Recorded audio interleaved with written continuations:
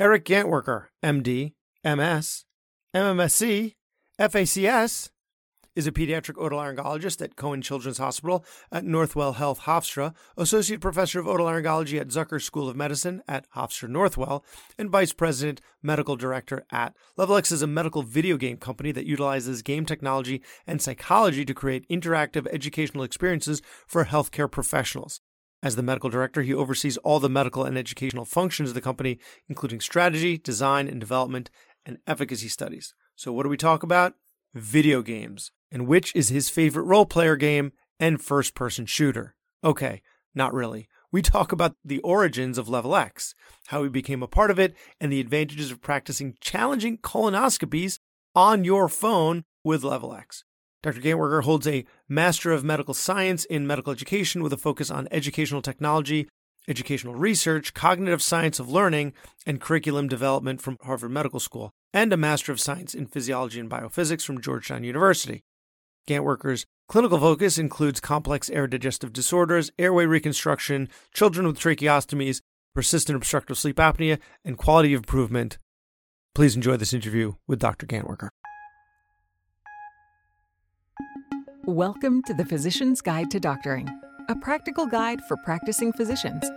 Dr. Bradley Block interviews experts in and out of medicine to find out everything we should have been learning while we were memorizing Krebs cycle.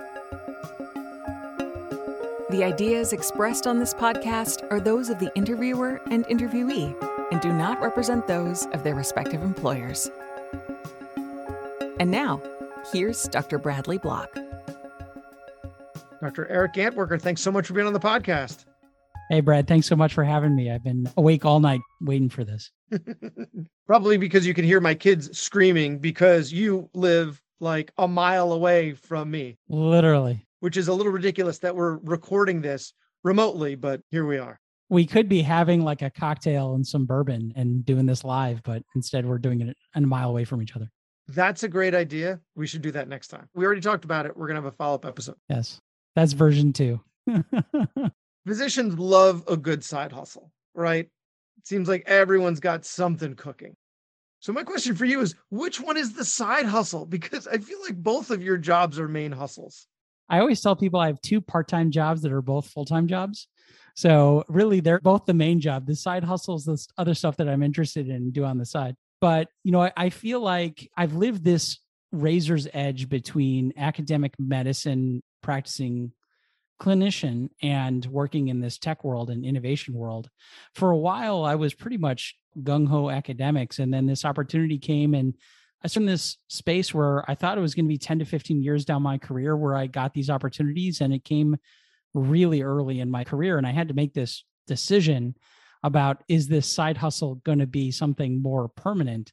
You know, in 2018, I sort of took the jump to increase my clinical load to live on this razor's edge, and I'm going to ride it as long as humanly possible. As long as your department's okay with it, right? I walk in being very open and honest with everything. And I've lived this life now since 2018. So about 3-4 years now. It's been great. People are entertained. I think if I was doing something a little bit crazier, they'd be like, nah, but they're like, I make video games every other day. And they're like, okay, that's kind of cool. You can keep doing that. Especially since you're a pediatric otolaryngologist. My experience, I'm sure, is the same as yours with COVID. Kids stop having colds. And when kids stop having colds, they stop having adenotonsillar hypertrophy and ear infections. So a lot of your business dries up too. So then you've got this other thing to rely on. Absolutely. It was really good job security because actually during COVID, there was some job security concerns, especially for peds oto when there was 0 ear tubes to be done. Yeah. So what is LevelX? Let's start from the ground up. So we basically identify ourselves as a medical video game studio is the best way to put us. I think the best way to describe us is we're basically taking the psychology and the technology from the games industry and applying it to medical content in a way that we can reimagine how people experience medical information and learn and keep up to date in their lifelong learning skills. That's really kind of the gist of it. Pilots do simulations before they have to fly a plane. They've got to log a certain number of hours before they're allowed to do that. And with us, they're just like, hold hook a couple times. Yeah, literally. You've seen it. You can do it, right? Yeah. See one, do one. There we go. You saw that composite resection. You got this. So with that whole side hustle, there are a lot of burned out physicians, unhappy physicians, and they're all looking for their exit strategy. You're kind of the opposite. You love everything. You love both of it, but still a lot of people are going to see your position there and go, man, how could I do that? So how did you end up there in this position? That's a really funny story. And I also caveat it with that there was literally people coming out of the woodworks that I haven't talked to in 10, 15 years who literally called me and asked me that question. How did you do it? Physicians were burning out in their day to day. They were just done with it. And so this story was sort of kind of my interest in finding out other people's origin stories. But my origin story was that after I finished my clinical training, I was in Boston and I heard about a new master's program in master's in medical education. I investigated doing a bunch of them. And because it was sort of early on in the evolution of this master's program, I pretty much make it whatever I wanted to. So I was like, I'm in Boston. I'm going to take as many classes as I can. And so I was taking classes at the medical school, the graduate school, the global health school, the business school. And I actually took some classes at MIT as well as in game-based learning. And I really got interested in educational technology. And so as I went through this coursework, I really started to gain these skills that were sort of unique in the sense that I was learning about game-based learning. I was learning about educational technology, and I was a pediatric ENT. And so I had an interesting opportunity there. And when I came out of training, I started getting phone calls from programs or companies really that were interested in having me advise. The Level X was one of them who said, hey, we have this video game and we have this airway game. And I was an airway specialist or an interest in airway. And they said, can you be an advisor for us to look at our stuff, make sure it looks accurate, it's credible, it's interesting, and people will enjoy it and people will play it. And I was like, yeah, sure, why not? And then there was an online video surgical journal that also reached out to me through some folks that I know, also in ENT. And I just started getting some consulting opportunities and I really liked them. And then as I got some consulting opportunities, more consulting opportunities came down the line and continued to come down the line because of people hear about the stuff that I'm doing and they're interesting. And it's interesting because everything adjacent to the technology you're actually doing, people will reach out to you about. So if you're doing stuff in one interesting technology area, they assume you do it in all interesting technology areas. So I've gotten a lot of very disparate opportunities. And as everybody always says, I'm very fortunate and very lucky to be in the position I'm in. Well, what is it they say about luck? It's opportunity meets preparation. You got it. And timing. Timing, yeah. Honestly, Level X started end of 2015, early 2016, and I was just finishing my master's program at the same time. So it is a lot about putting yourself in the right space, giving yourself a tangible skill set, and having really good timing. Better to be lucky than good. You got it. Okay, so could you go into a little more detail about Level X? Like what games are available? Who's your audience? Well, clearly physicians. Clearly, yeah. I mean, that was the original impetus for it was, our mission is to advance the practice of medicine through play. And so basically the way that our company works is we really felt that, and our CEO, Sam, who started the company, really felt that the way that people were experiencing education and medical content was very antiquated, right? You would have to fly to CME courses. You'd have to pay for CME. And really the games industry, when it started, really knew the model of having arcades was archaic. And we knew that when games got into your household that you played more games. And then eventually it got on your phone. And you literally have a computer that could put a space shuttle on the moon in your pocket. And why not use that technology to change the way that people can access medical information and change the way that they enjoy content through games?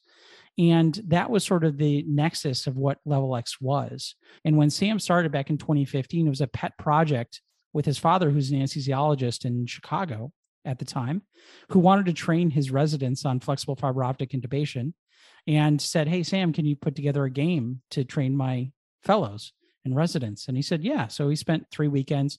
Sam, has a history in graphics and game design and software engineering or computer science. And he put this together, put it in the App Store, and found out later that a bunch of people had downloaded it. They were doing studies on it and there were publications about it. And he was like, this is a real opportunity here. So when he started with Airway, which was sort of our first project. And that was focused on flexible fiber optic intubation, rapidly expanded into other areas of anesthesia. and then quickly followed with gastroenterology, and then eventually pulmonology, cardiology, and most recently dermatology. And so basically these core games we develop for certain specialists and primarily focus on practicing clinicians, the CME space, the continuing professional development space, because those are the folks that are engaging lifelong learning. There's not a lot of solutions for those people. It's more traditional, go to a conference, pay for the CME, go to grand rounds. There wasn't a lot of products for those individuals. It was mostly medical students and residents that had a lot of commercial products, but attending physicians really didn't have that many opportunities to do this. I'm saying that you should say it that way because I would think that the market would be in the same way that Sam's dad wanted it designed to train residents. I would think that's who it would be for. I mean, you have a gastroenterologist who's trained and skilled in endoscopy. What are you then teaching an attending physician? Well, the same thing that any attending physician engages in lifelong learning through CME. The most times that they engage with sort of these cases is reading journal articles or going to conferences, listening about this crazy case that I saw. The idea of games is that you can experience that crazy case instead of reading about it or looking about it. Okay, so it's navigating challenging cases. Got it. It's not just getting the skill set of endoscopy. Got it. Exactly. And in fact, if you play our games, especially our more action-focused games like our palm and airway games, you have to have a base understanding of what's going on. Action-focused? Yeah. That sounds terrifying. Action-focused anesthesiology? Absolutely. I mean, if you play our games, I promise you, check your heart rate because there is a pulse ox in there. You and me both as ENTs, in the back of your head, you can tell when the pulse ox is going down and your heart rate will go up as the pulse ox goes down. I can guarantee you play our games and that will happen to you. In fact, one of our sound engineers went into an actual OR. We got him into an actual OR to record the level and the pitch of the pulse ox at different levels. And now our games now feature that. So it's actually real, the sounds that you're hearing. And when the pulse ox drops, I promise you will respond accordingly. But the idea was that we can have these peer submitted content that people can experience through the games. And you can actually play through instead of hearing from the experts. But even our cardiology game, which is interventional cardiology, you have to know some basics about what you're looking at, how to navigate the wire, what sort of order of operations is when you're placing a stent or you're ballooning a stenosis, right? So there's some base knowledge that's built in. So when you even play our games, you'll realize that it's sort of more fine-tuned for the practicing clinician. We're not there to teach you how to do a bronchoscopy. We assume you already know that, but have you ever seen a nail embedded in the right bronchus and had to take that out while it was trying to bleed and the patient was desaturating, right? So those are the cases that we're trying to feature, at least in those types of games. We have more knowledge-based games as well, besides the procedural-based games. But attending physicians were long sort of forgotten in that space because the old ways of doing things were working for everybody. May not be the most efficient way to learn, which we'll talk about next time. So it's interesting that you guys went to derm next because I would think urology. Yeah. Because lasering stones actually looks like a video game, which is what, correct. When I was a resident and we'd have medical students rotating through, I'd talk to them, we'd talk about different specialties. Urology would always be like, yeah, you get to play a video game as long as you're aware that you've got someone's junk in your left hand while you're operating the joystick and the laser with your right hand. Like it actually looks like a video game. So the derm I thought was interesting because the rest of it's endoscopy, right? Derm. Right. So what is the derm game? Yeah, so the derm game was a different way for us to showcase game mechanics, right? Because there's all different kinds of games. There's action games, there's strategy games, there's puzzle games, there's matching game. Everybody who plays Candy Crush can attest to that. There's physics game, physics puzzles games, which is some of the stuff we do. As we come out with new specialties, we invest in new technology and new game types. And so dermatology was a image analysis game that is more or less challenges for you from a cognitive standpoint, from an analytical judgment and medical decision-making standpoint, that was very different from what of our procedural games were. The decision to go into different specialties is a very complex decision. We still haven't gone into ENT yet, and I've been there for, 5-6 years. Yeah, a FES seems like the absolutely. perfect, Absolutely. like you can alter like how low the skull base is. You can alter some of the other Anodi cells. Like there's all sorts of different variables that you can, Absolutely. it would seem, but there aren't that many of us. That I think is part of the problem. When you're talking about a business, right, their numbers do matter. So, but that's only one of the things that goes into the decisions. The decisions really is sort of where is our technology right now? Where is the need? And where are the opportunities for us to make a difference? Because again, we're trying to give access and democratize information, right? Because our games are all free. You can get CME, free to download, free to play. There's no freemium model. There's no subscription. There's nothing you have to pay. There's no knowing things about it. So that is a totally different model. And so when we're going through different specialties, there's some business considerations, but really it's needs-based and where our technology is going. And so dermatology was a great opportunity to try something completely different. When we did Airway, it was, okay, hey, can we do some kind of procedure on your iPhone? And the answer was yes. And then when we went into pulmonology, it was, can you do puzzle physics games?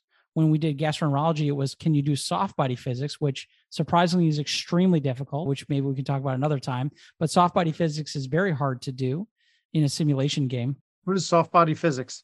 Soft body physics is squishy stuff. So the GI game gastro is colonoscopy. So when you push on the wall gives, right? As opposed to hard body physics like bone, cutting bone is really a relatively easier problem in graphics in games than a soft body physics, which is notoriously difficult. And then we also had a real-time fluid simulator running on your iPhone in gastro. So every new specialty we came into, cardio, it was X-ray. So we're actually passing real X-ray wavelength light through a model. So when you see the X-ray of the heart, it's actually showing up as it would in real life, because the parameters of the calcifications and the densities all show up, because we don't pre-program what it looks like. It's not painted. It's actually a human model that we tell it the parameters of the different lesions. And as X-rays pass through, it'll show as it does in real life, because it has to have that relatively realistic look for a cardiologist, interventional cardiologist, to be able to tell, how calcified is this lesion? How hard is it going to be to break? All those types of things. But if you had to paint every single lesion, we would not be able to create a lot of content, right? So in a year, or, I think it was 8 to 10 months, we created 25 levels in CardioX. And in a week, we created another 25 levels. Because of the investment in the technology, we could scale and add cases very, very quickly. And same thing with our dermatology game. We actually created the ability to simulate real skin lesions on any color skin using a computer-generated image. So we can actually do photorealistic dermatology diseases, especially on skin of color, because there's not a lot of those. There's a very well-known dearth of that type of content for dermatologists to study. And so, hey, why don't we use the technology of games to be able to solve that problem? And also, we're all used to zooming in and zooming out on our phones. So when you're zooming out, that's the same motion as when you're popping pimples. So for the dermatologist, I would imagine it's like whack-a-mole, only they're popping. We need a pimple popper app for sure. Exactly. I actually think there already is one. I'm sure we should reach out to those folks. She's got an incredible PR team. She's got a great mind for marketing. So I'm sure she's in the games. What's the difference between a video game and a simulation? That is a great, great question. You're not a real podcast guest until you've said, that is a great question. Thank you for asking it. Correct. Do I get a badge now? You do. I get my real podcast badge. So the difference in my mind, so simulation insinuates that you're recreating something from real life. In that model, realism is the primary foundation of what you're trying to do, because you're trying to recreate a scenario that matches real life. In video games, you're not trying to recreate life. You're trying to abstract life. That is the major difference. And so when you're actually looking at our cardiology game, we don't focus on recreating everything you're doing. In fact, when we first made our CardioX game, you would actually feed the wire like you would with your fingers in real life. You actually did that on the game. You actually would roll it between your fingers on the screen, and you would advance it like you did in real life. And cardiologists told us, that's not the hard part of doing this. It's what's the order of the lesions you're going to do? What's the size stent you're going to use? How much pressure do you put behind it? All that types of stuff. Pain point. What's that? You find the pain point and you capitalize on the pain point. Got it. Correct. So we found that a click and drag was actually sufficient for them to do what they needed to do. But also, instead of just having X-ray, you can have a snowscape or a firescape, or when there's a perforation of the vessel, it's exploding and everything's going around you. And so there's a lot of interesting and opportunities that we get to abstract some events that happen in real life, but still you get the foundational knowledge of what you're doing because you can figure out what's happening, but it's not a one-to-one recreation of what is real life. In the grand scheme of things, though, video games are simulations, right? I mean, especially when you're trying to recreate something that's real life. But simulation in the common world now for the last 15 to 20 years, people think of mannequins. And so when you think of these mannequin-based simulations or even team-based simulations, that's a very different thing than what we're trying to do with video games. And what we say is that simulations are meant to teach. Video games are meant to have fun. And in video games that you're trying to do medical content, the fun comes first, and then education is the unintended consequence of fun.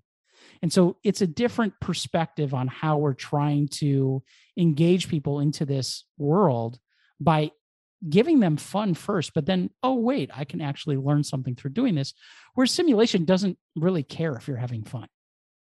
So is that the same thing as gamification? That is a great question.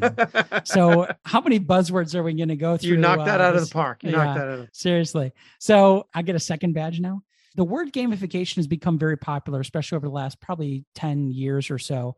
And the concept of gamification is a little bit different from the concept of games or even serious games, which is even a third category.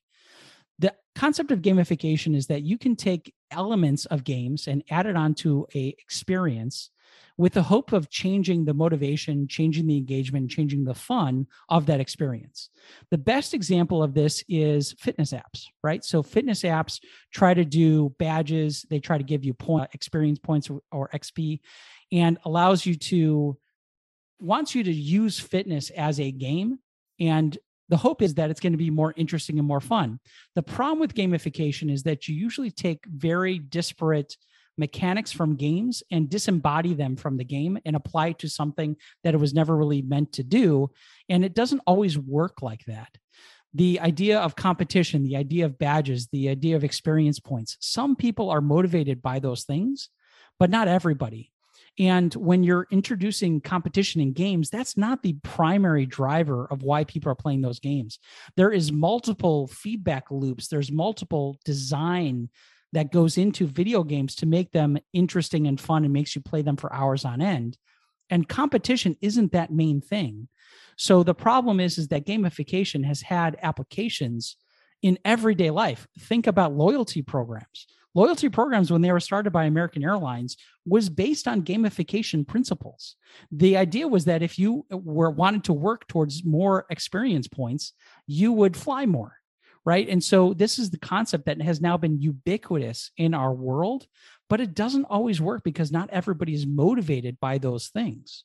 And so when you disembody game mechanics from themselves and from the core game loops, it doesn't always work. Whereas video games understand the deliberate design that goes into them and the psychology of why people are interested in doing things. And competition is an added layer or an outer loop of that experience. It is not the core experience itself. So with video games, you take something that's fun, and what Level X does is then they add learning to it. What gamifying does is it takes learning, which is not fun, and they try to add some game aspects to it. But if it's not fun to begin with, it's still not fun. Absolutely. And in the games industry, they call it chocolate covered broccoli, because it's the idea that you think it's going to be fun and you bite into it and still broccoli in the middle, which kids don't like. And so that has been a very well-known analogy in the games industry, that gamification is just chocolate covered broccoli. So that gets to the core of who I am as a human being. And I'll tell the listeners a story from my childhood about my brother and I, who my brother's been on the show before. And my mother would feed us salad before dinner, and there would always be raw broccoli. Gross, right? Nobody eats raw broccoli. So every so often she'd answer the phone.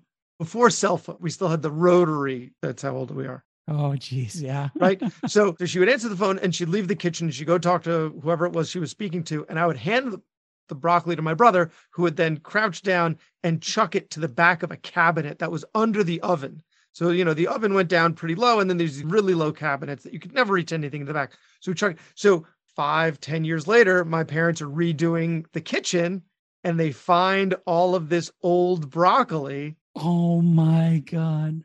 Not even the mice wanted, not even the bugs wanted. Like, no one wanted anything to do with raw broccoli. So chocolate covered broccoli, feel you there. I get it. Oh my God. How much did your parents hate you when they found that? Oh no, they thought it was, because at this point it was so far past, that part of our childhood. Picture like a 6 and an 8-year-old, and now you've got 2 teenagers, right? It was just funny. So, all right, so let's talk about the gear that's involved, right? Because it sounds like it could be extremely elaborate, but you guys have found a way to do it where it doesn't need to be. It has all of those learning points without being overwhelmed with the gear.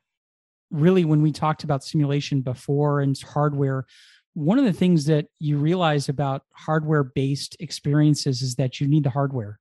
You need access to the hardware. And the games industry realized that when we talked about arcades, they realized that access was a very big problem for people to want to play. And so it was a barrier. And so when Sam started the company, he said, it's so stupid. The games industry figured out 30 years ago that if you put games on mobile devices and now on your cell phone, that you can get hundreds of millions of people, now billions of people, to play video games. And the medical industry was still using simulation that was locked behind a door that needed a tech to turn it on and run it. This was never more apparent than during the pandemic, when everything was locked up and people couldn't even access the simulation centers or actual patients. But Sam, with the forethought, said, number one, I want to increase access.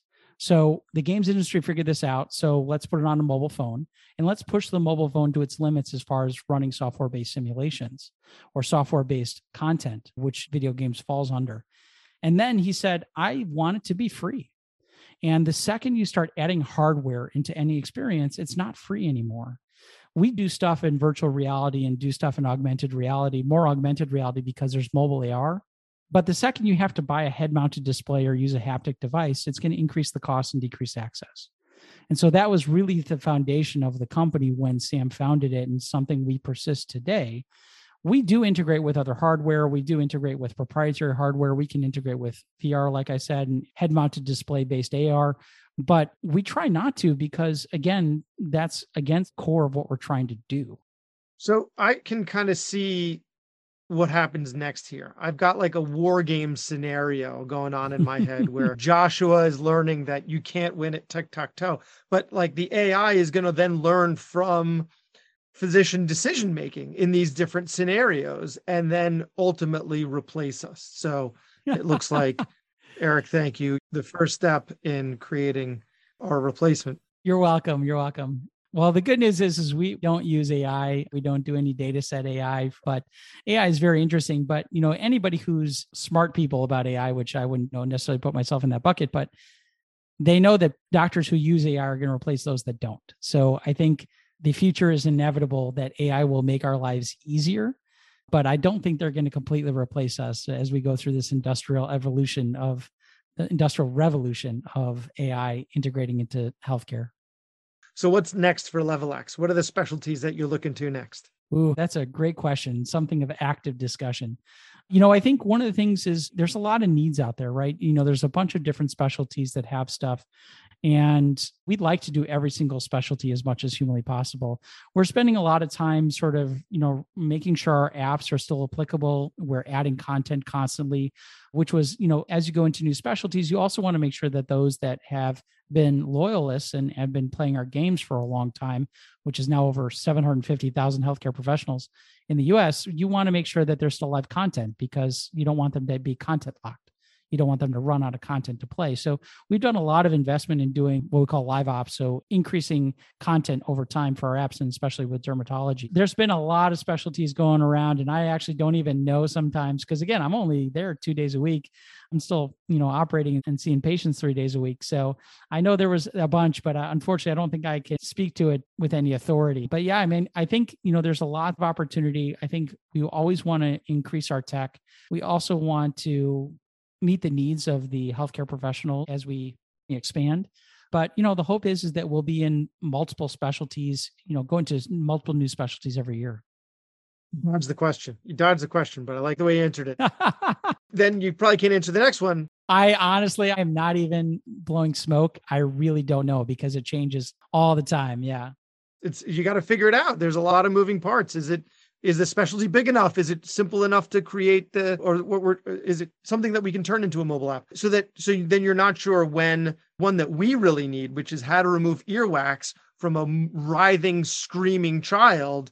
Yep. You're not sure when that's coming out, because that's one you and I need. Or doing the hummingbird, if you wanted to strap your kids in and do a in-office ear tube. I don't know when that one's coming down the line either. But yeah, I mean, I would love to see ENT, but we're relatively small. We're 10,000 in the US compared to... We're like 1% of the physician population, something like that. Yeah. We're a small percentage. So just the numbers, unfortunately, don't work out quite yet, but eventually we will, because I think there's definitely need within ENT, but there's a lot of other specialties out there that I think are ripe for opportunity and ripe for need, because there's not a lot of things. I think urology would be an interesting area to go into. I think when we're talking endoscopy, there's a ton of specialties that I think you can definitely simulate or recreate games on a phone for, which is really bread and butter for us.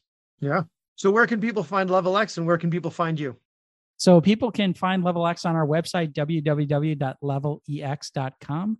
You can also find us in the App Store and Google Play for any of our titles. Airway X, Gastro X, Palm X, Cardio X, and Top Derm is our newest game. And then you can find me on Twitter at Dr. Eric Gant, DRERICGANT, or you can find me on LinkedIn at the same. And just reach out. Please feel free to contact us if you're interested in learning more about me, chit-chatting about games, chit-chatting about education, anything. I would love to hear from you. I'm looking forward to having you back on the show again, because I would love to have a conversation about educating physicians on how to educate other physicians. So I'm looking forward to that episode. One of my favorite topics, and maybe we can do it over bourbon at one of our houses. Yes. Sounds good. All right. Thanks a lot, Eric. Awesome. Thanks, Brad. That was Dr. Bradley Block at the Physician's Guide to Doctoring. He can be found at physiciansguidetodoctoring.com or wherever you get your podcasts. If you have a question for a previous guest or have an idea for a future episode, send a comment on the webpage. Also, please be sure to leave a 5-star review on your preferred podcast platform. We'll see you next time on the Physician's Guide to Doctoring.